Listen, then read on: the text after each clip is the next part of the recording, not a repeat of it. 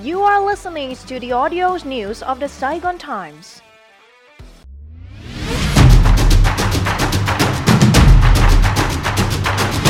Hello and welcome to the Saigon Times briefing. I'm Taiki with the top 5 social and economic events this week. Ho Chi Minh City slower than expected growth. Deposit rate dropped further. Deadline extension proposed for tax payment in 2023. Request for car registration free cut turned down. New visa policy proposal sent to National Assembly.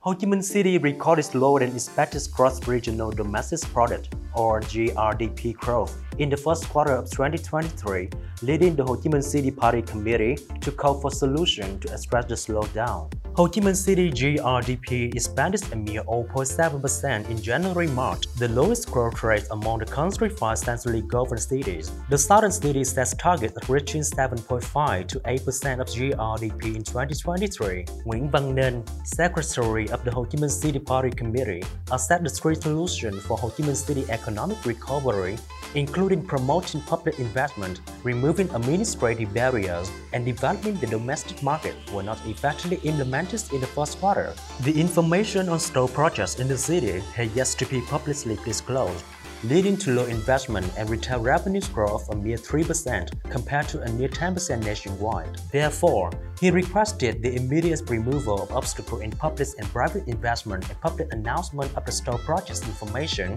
to build trust among businesses. Commercial Bank had lower than deposit rate, further since the State Bank of Vietnam's latest rate cut came into effect on April 3rd. Vietnam's Big Four state-owned commercial banks now cost the core deposit rate at 0.1 to 0.3% per year. Interest rate for deposits from 1 to 11 months range from 4.9 to 5.8% per year, and the rates for deposits of 12 months and longer are set at 7.2. They comprise the Vietnam Joint Stock Commercial Bank for Industry and Trade, the Joint Stock Commercial Bank for Foreign Trade of Vietnam, the Bank for Investment and Development of Vietnam, and the Vietnam Bank for Agriculture and Rural Development. All the banks are also launched the interest rate by 0.3 to 0.8 percentage point per year. The SPV said the rate reduction was in line with the National Assembly's and the government instruction to ease difficulty faced by businesses and households and speed up the economic recovery. The Ministry of Finance proposed extending the deadline for businesses to settle all tax liabilities in 2023 to help reduce financial costs, maintain liquidity, and improve cash flow.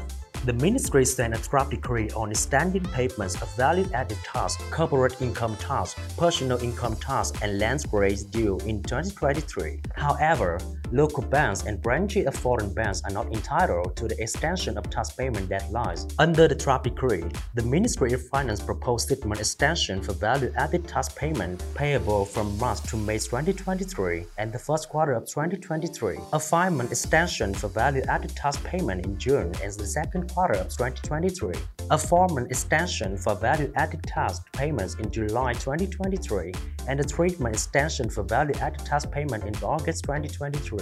The deadline for paying corporate income tax in the first and second quarter would be extended by 3 months. If the tax extension is approved, the ministry can still ensure a balance in the state budgets at both the central and local levels in accordance with the National Assembly plan.